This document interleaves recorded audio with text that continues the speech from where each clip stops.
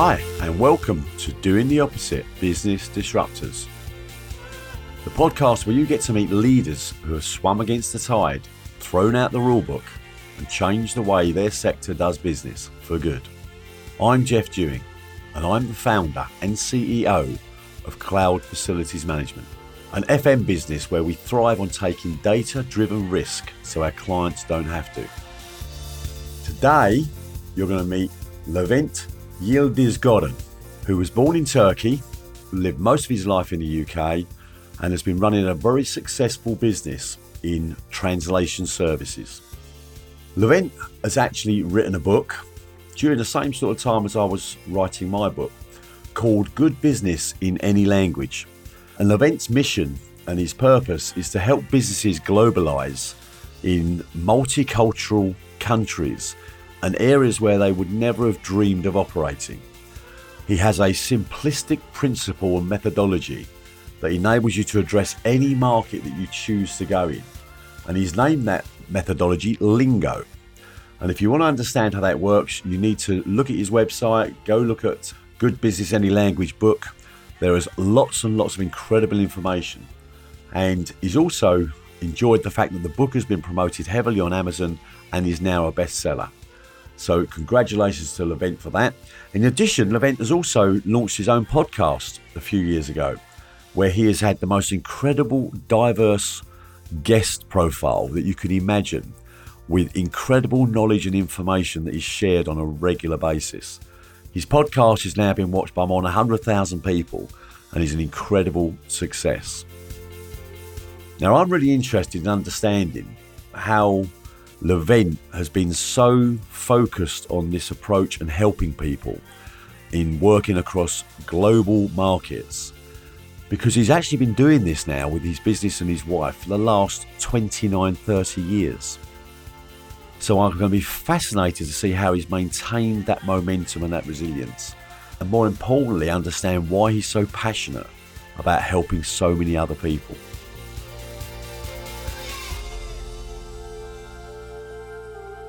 So, welcome, Levent, and thank you so much for joining me today for this podcast. Pleasure to be here, Jeff. I'm looking forward to today. We've obviously known each other for a while.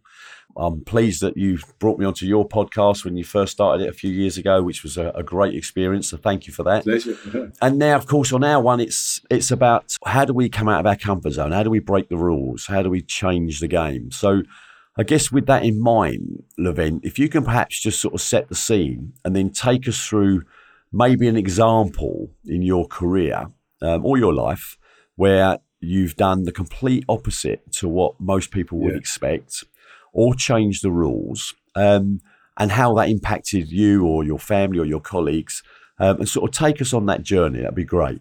Well, thank you for the opportunity, Jeff. Interesting, reading your book and talking about doing the opposite. It kind of made me kind of reflect on what did I do in, doing the opposite. And then I realized that actually that started long time ago.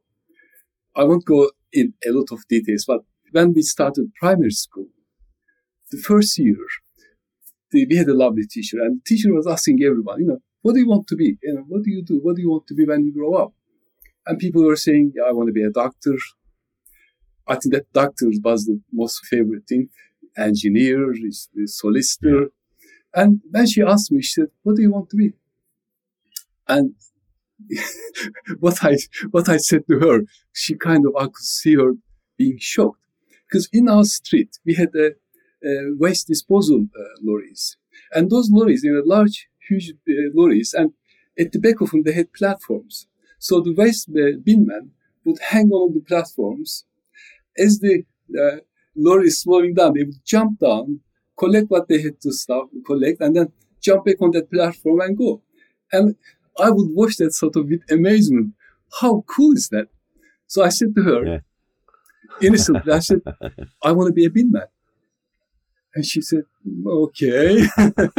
So next thing I knew, she invited my parents to the school. She said, is there problems at home? And is he all right? And is there something we need to be aware of? So I think, it kind of started there, doing the opposite. So what else? I think the biggest differentiator was for me is really deciding to work for myself. I think that was the biggest disruption in my life, but not just in my life, in my family's life. Because at the time, I didn't realize that my decision, what I decide to do with my life would have such implications in my family's upbringing, And that was 1995, 1994.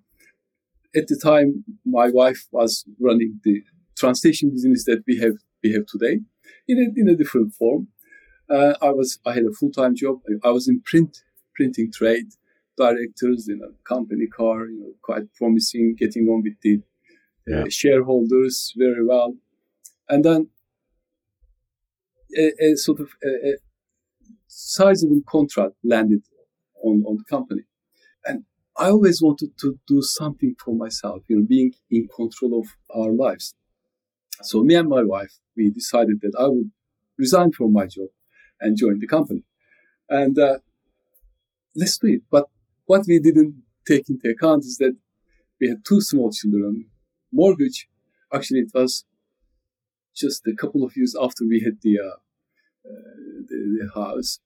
And there was a kind of lurking recession at the time. So we didn't have those Excel spreadsheets or Google spreadsheets, calculations. It was purely a decision made on emotions. And it could have gone wrong terribly, but somehow it didn't. And we said, actually, we did a little bit of risk analysis. We said, what can go wrong? This may not work. Are we going to lose our house? No. Or we may. But if we don't do this now, when are we going to do it? So we decided that it was the time to do that. So I resigned my job, joined the company, started working from home. At the time, there was no home working as such. It is now, we are all proud to say that I'm working from home. At the time, it wasn't like that. So we converted our lunch, half of our lunch, into an office because we didn't have a time to look for an office or anything like that. And the small children, we had like French doors, and I vividly remember my daughter coming to the French doors, with glass. Mommy, why can't I sit on your lap? And and luckily we had a childminder that they really liked. And so every time phone would go, we would say, "Children, turn down the TV, be quiet." And so it kind of affected them in a way. But I'm pleased to say it's not all negative. It's, now both of my children, they're grown-up adults. They have their jobs. They can look after themselves. They don't have to rely on us, and they are independent, happy adults in happily good relationships. So after all, it didn't end up that bad. Of course, yeah. Well, to them, I guess the fact they were so young, to them that was normal, right? They didn't know any different. So bring them into that environment and keep them in that environment, it's one of the things where children are just so resilient. They see it as normal, so it doesn't really have the impact that you think it might have when you've experienced both sides of the fence. I agree with that, because as a parent, I think we always felt guilty. But for them, they knew they were loved. They knew that we were really trying to do things for the family. So yes, you're right. But as a parent, I think it is, to this day, I still feel like a little guilty of,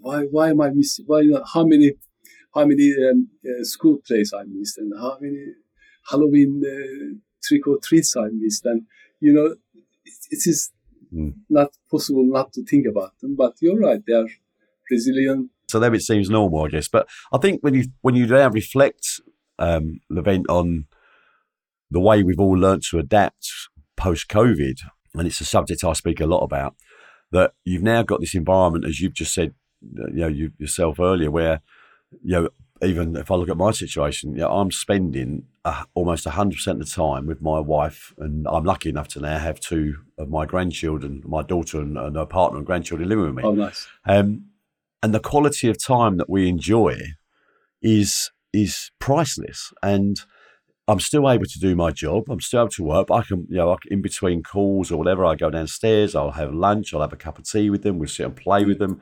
They're getting our attention 1,000 times more than when you used to exit the property for 10 hours or 12 hours, come back and they're in bed. And you really challenge why we've always behaved that way. Why have we not been doing what we're doing now? Why did it take COVID to catapult us into the reality of what we should have been doing? And it's fascinating. No, I couldn't agree more. And same applies to me as well. Now I'm spending time at home with my wife, and wow, why did I? Yeah, absolutely. It's what you said resonated with me. So why didn't I do this before? And leaving home for 10, 12 hours a day, which seemed perfectly normal. Now we come to realize that this is better. It's better this way. Of course. It's one of the most famous things I love to hear children say. It drives people wild, but it really enriches me when all you hear a young child say is, yeah, but why? Yeah, but why? Yeah, but why? And you think, well, maybe as adults, we don't ask that question enough times, do we? Totally agree. Yes, we accept things very quickly, whereas children, they want answers. Yeah. So the other thing that I found interesting when we first met, and also watching your journey that I've watched at a distance through social media and various other methods, you went out and wrote an incredible book. Thank you. About global business and how you can actually quite easily trade globally as long as you follow a prescribed and proven methodology. But the bit that really struck a chord with me was during your journey, you found this time in your life where you just had this overwhelming desire to help people, right? To help people solve problems that they thought was unsolvable. So try and tell me what was that moment when you felt that deep desire, when you felt that that you're going to be more enriched by helping other people solve problems that you can help solve. So sort of tell me a little bit about that. Yeah. Thank you for asking that. Well, I think there was a number of things. It's difficult for me to say one event that has led me to this kind of moment, but number of things. Probably the most defining was when I had my ski accident in 2009. I broke my hip really badly in such a way that I was advised not to put any pressure on it at all. Because I then find out that in normal hip injuries, after a month or two, they want you to put pressure on. So start walking. So the pressure makes the blood circulation. It helps with the healing. With my one, I was advised not to move at all. So for 6 months, I was immobile. Another 6 months on crutches. So that's like a year of my life. So when people ask me, how old are you? I say a year less because that year was kind of, I was out of action. And, but during that time, what I realized that after the initial shock was over, that I had to be taken to the UK by road ambulance. And so after a few days, when the friends visiting you stop visiting, because they can't visit you all the time, then so you kind of have to find your way of coming back to the reality and how to cope with it. And then I realized that actually, I'm probably the luckiest person in the world. I had this horrible accident, but I had my friends around, I had my family around, I had my colleagues around at work. So my life hasn't really, apart from the discomfort I had lying down, which are kind of, I was doing something I loved. So, I didn't feel sorry. It was the right decision. I would do it again.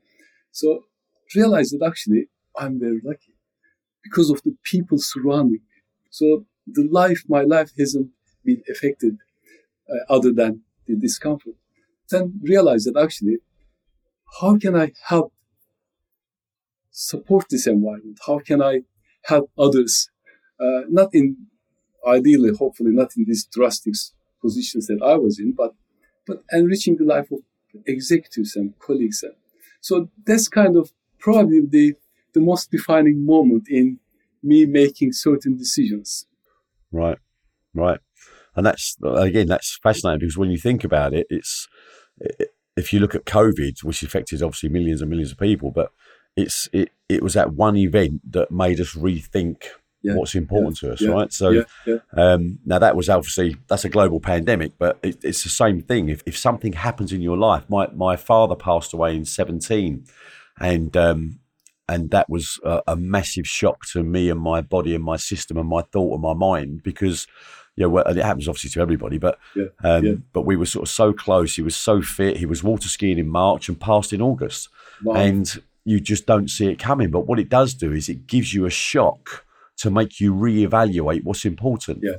And these things are the defining moments in anybody's life to a greater or lesser extent. And I think that's when we really get to see what's important to us. Yeah. I couldn't agree more. Following the success of writing a book, and of course I appreciate the impact of writing a book, and I appreciate the work, and I appreciate the effort, and I appreciate the stress, because obviously we were pretty much writing our books at the same time. Indeed. So once you've gone through that, apart from the fact that you think, wow, I've actually published a book, and 2 is I've had great feedback, and 3 is I can see how it's helping people, right? That's the biggest enrichment, right? When you see people say to you how much that's helped them in whatever journey they've got. So since writing the book, and then obviously moving into, you could argue now, broadcasting because of the podcasts, and suddenly you notice, as I'm noticing, because we've done similar things, we're now meeting people we might otherwise have never met. And we don't even know why we might be speaking to certain people, because we don't think that there's any common ground until you start to hear their stories. And that's when you go, oh my God, the knowledge, the curiosity. So tell me what it's been like for you since writing the book and having the podcast and all the people you've met. Tell me how that's made you feel, what you've learned, how it's affected your life journey, your purpose.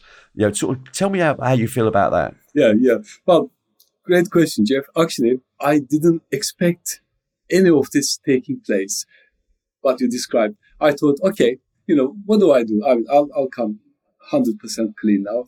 What can I do to generate leads? I said, I can write a book, do a podcast. But what I didn't realize, that doing the podcast would give me reach out to people that, like you said, that I would never otherwise meet or speak, let alone learn from. So it was so interesting and so enlightening. Now, initial first episodes, I think you were one of my first initial guests. It was kind of very, what shall I do? What shall I talk about? And how will it go? Will it be fun? Will they like it? Will anybody listen? So all these questions kind of overwhelms us. But then now I can't wait for my next podcast, because there's so much to learn. And you're absolutely right. I've been speaking with people from Indonesia. I interviewed a localization manager from Tinder. Normally, I would think that Tinder is an app for people trying to match up and stuff like that. But how wrong I was. In certain countries, Tinder is used as a community, building up community for people to get together, not necessarily one-to-one. I think in Far East countries, they use Tinder in groups. So there's like 4 or 5 people get together, have a chat and stuff. So it was like enlightening. Talking to people talking to this entrepreneur from Indonesia, and he says, you know what, I have a business in Vietnam, I have a business in Singapore. I said to him, how do you do it? How do you do it? He said, well, what I do is take a flight, go to Vietnam, jump in a taxi. While I'm in the taxi, I just check up my telephone, Google Translate, and I say a few words to the taxi driver in Vietnamese. And the next thing I know, the driver is speaking with me. He said, look, please just, I only know a few words. And he said, basically, that's my secret. Just taking action and making an effort to connect with people. That's how I set up co-founded a business. And he said, I think he has some really sort of interesting targets. He said, yeah, by this time, we'll be covering most of Southeast Asia. I was like, wow, it was amazing. So yeah, there's so much that I have learned, come across, met so many interesting people. And there's some people that otherwise, without the podcast, I mean, one of my hobbies is cycling. I love cycling. Not that I can do too much of it, but I love cycling. And one of the British icons is Brompton bicycles. I love the bicycle. It's a folded one, now they do electrics. But I also love their global reach. They sell 10 times more to globally than they sell in the UK. And their CEO, who played a major part in the global step, he came to my podcast. I was, wow, how else will I meet real Adam Butlers speaking? If I went to their company, Adam, I love the bicycle. Can we have a chat? He will say, probably call the security. Well, I haven't got the time. I'm sorry. If everybody came around to the company want to talk to me, I couldn't run the company. But for the podcast, we had a conversation. It was enlightening, interesting, and what he said will be very valuable to any business executive or anybody who wants to, of course, grow their business. So this part that I didn't expect that part, but I'm loving it. I'm loving that part. And also speaking with you, we met quite a few times, but we never had conversations in this level. And I'm loving this conversation as well. Well, again, and it's one of the things that I learned through COVID, because I'm usually very controversial with my views, but there's been people saying, oh, I'm fed up with Zoom, I'm fed up with Teams, we need to get back together, we need to be in a room, we need to be in the office. And I'm very disruptive of that. I don't agree with it. And the reason I don't agree with it is that I do agree people need to meet up. That goes without saying. But what I learned, and you've just proved the point, we've met a number of times, but we've never had an intimate conversation, right? No. Yet when we got on your podcast, we had an intimate conversation, one you would never have had if we were meeting in some networking event or whatever. Yeah. And the same applies to business. Every one of my managers throughout COVID, during the first 3 months, everybody declared they hated being at home because it was unusual. They had nowhere to work. The kids were screaming, blah, blah, blah. But 3 months later, the same group of people said, we love it, because they'd adapted, right? They'd solved the problems that they were initially facing. And then every manager, bar none, after 5 or 6 months said to me, I know my team more now than I've ever known them in the last 5 years because of these one-to-one intimate conversations. And it was game changing, and that's what's created great engagement levels and inclusion. It's solved so many problems.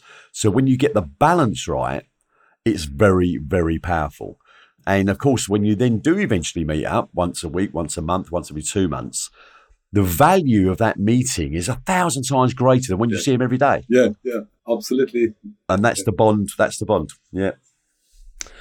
Okay, so Levent, I've got 2 questions for you. The first question is based on your knowledge and experience, and you've obviously been running your business for nigh on 30 years now. So if you try and bring all of that together into your head into one space, and there is somebody that says, look, I really want to control my own destiny. I really want to make an impact in this part of my world, but I'm really worried because I've got a mortgage, I've got a family, I'm anxious, I'm nervous, I don't know what could happen next week or next month or next year, which obviously none of us do. What is the one piece of advice you would give somebody that had that dilemma? I mean, it's a hard question. There are a number of things I can say, but I think the most important thing is really that, because what I noticed when I was early years of running my business, I now notice that I have been in a survival mode. Survival mode is like, I have to be in the office before everyone. I can't leave at 6 o'clock. I have to leave later so that I can catch up this one email, do this invoice, So it was, now I realized that it was a survival mode, which was it necessary? now in my old age, I can see that it really wasn't necessary. It was probably draining my energy that I could have used otherwise more creatively at work and also more productively at home. Because it's not just our business. Now I realize a lot more that, yes, okay, business needs our attention, but so does our families. So one piece of advice that I would give is that things work out somehow and don't panic. Take your time. It will be all right. Now that's what I realized, that there's no need to go into survival mode and things somehow work out. But from the business perspective, one thing that I would say is definitely aim high. Aim a lot higher. And yeah.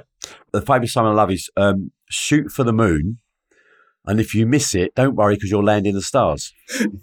So, and if I was to play back what you just said, Levent, which I thought was great,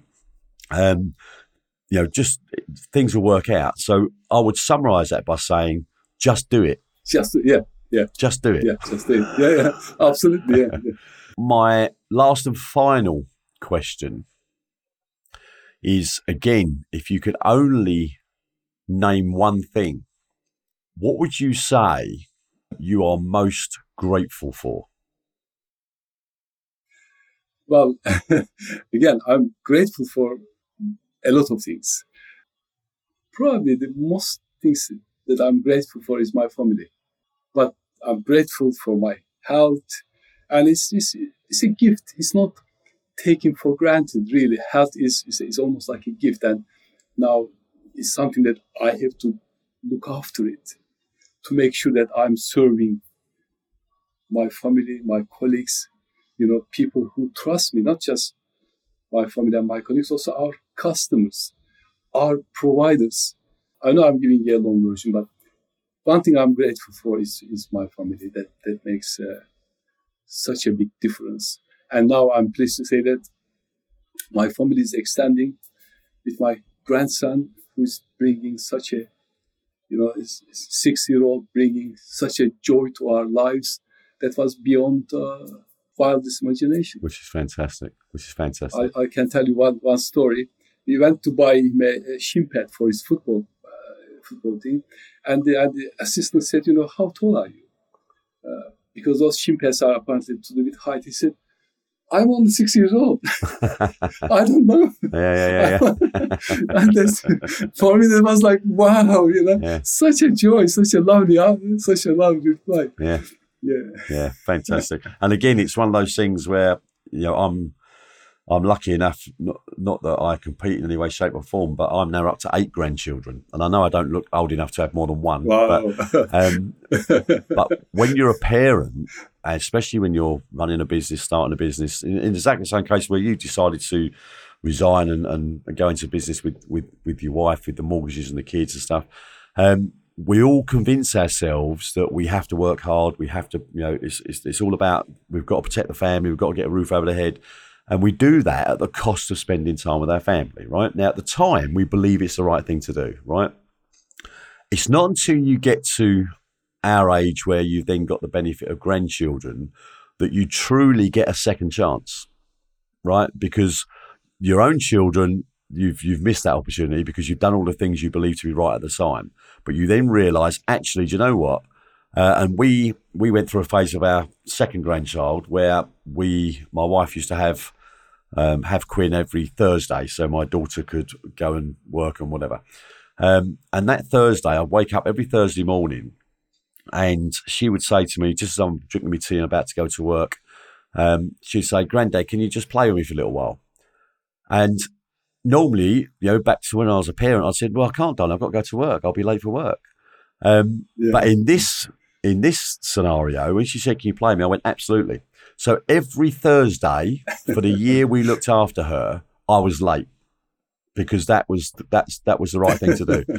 Because we get a second chance and we have different values, right? Listen, Levent, thank you so much for the time you've spent with us today. It's been great catching up again. We must catch up again soon without being such a gap in between. Look forward to it. Now that COVID is becoming a bit more of a normality. It's been really brilliant talking to you. It's great to see you smiling, and it's great to see the success of your podcast as well and your book. So well done for that. And Thank you. I look forward to catching up with you again soon. Likewise, Jeff. It's been a total delight speaking with you. Wow. Thank you so much, Levent, for the time you've taken to speak to me today. And I've learned lots and lots of nuggets, as I always do when I speak to people, and particularly since we spoke last. What did I take out of that? There was a couple of real nuggets I enjoyed from that. One was that element of vulnerability where Levent said, "Let me come clean." When I asked him and probed about his working relationship as a employee before he started his own business, and the fear he had, and his wife, when they decided that they were going to give up a relatively well-paid and secure job to start their own business when they had a young family, a mortgage, and when I asked him at the end, what's the one piece of advice you would give a budding entrepreneur that was nervous, he basically said it will just work out. And then I obviously countered that with a simplistic phrase that said, just do it. So it's interesting to hear that most entrepreneurs that I speak to say that you can't worry about the uncontrollables. Once you've made a decision, just do it. It will work out because it'll attract your attention in the areas that it's needed to make it work out. I guess it's just about making sure that you are passionate enough for whatever it is that you are doing.